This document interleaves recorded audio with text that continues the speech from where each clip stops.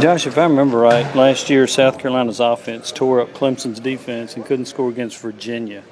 How do you explain that? I don't. I can't. They can't either because we've asked them that question a lot. 600 yards against the number 2 defense in the country, the eventual national champion. And then they didn't score for the final 6 quarters of the season against Virginia, as you mentioned, and Akron. So consistency, I think, has plagued this team for a long time, offensively, defensively, and special teams. And it was glaring on offense at the end of the year. So what will they be in 2019? Will they look more like that Clemson game? Will they look more like the Belk Bowl? South Carolina fans want to know the same thing. Does that inconsistency reflect on the offensive coordinator, or does it reflect on the quarterback, or does it reflect on lack of an offensive line? Where's the blame? I think the blame lies on everybody. I think the offensive coordinator, Brian McClendon, is basically calling the same plays that he's calling against Clemson that he's calling against Virginia, et cetera, et cetera. So I think that the play calling has been pretty consistent. Quarterback play has been inconsistent. Jake Bentley is entering his 4th year really as a starter, but still turns the ball over too much, has acknowledged that he struggles, might be a strong word, but that it's a challenge for him to manage his emotions in a game situation. He tends to get too high or too low.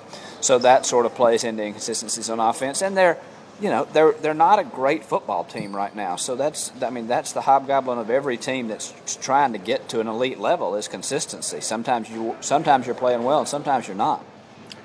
Is the recruiting been where it needs to be, or do they need to get better players? Where it needs to be to compete against Kentucky, Tennessee, Missouri, yes. Where it needs to be to compete against their 2 biggest rivals, geographically and in-state, Georgia and Clemson, no. I mean, that's South Carolina's biggest problem. I think that Will Muschamp has drastically improved the infrastructure of the program and done a lot of things off the field. I think that he has got better players. I think that the roster 1 to 85 is much better than it was when he took over. The problem is the 2 teams that he's measured against at the moment are on historic rolls, and there's still a big gap between Carolina and Clemson and Carolina and Georgia. Can the offense get better without Deebo Samuel around, a big playmaker? Yes, it can get more consistent. Brian Edwards, I still think, is a very good wide receiver, even as the number 1 wide receiver. I think he's a very good number 1 wide receiver. I think Jake Bentley is a really good quarterback. There are people in South Carolina who are ready to throw Jake Bentley out with the bathwater. I think that stems in large part from the fact that he looked so good in 6 games as a true freshman.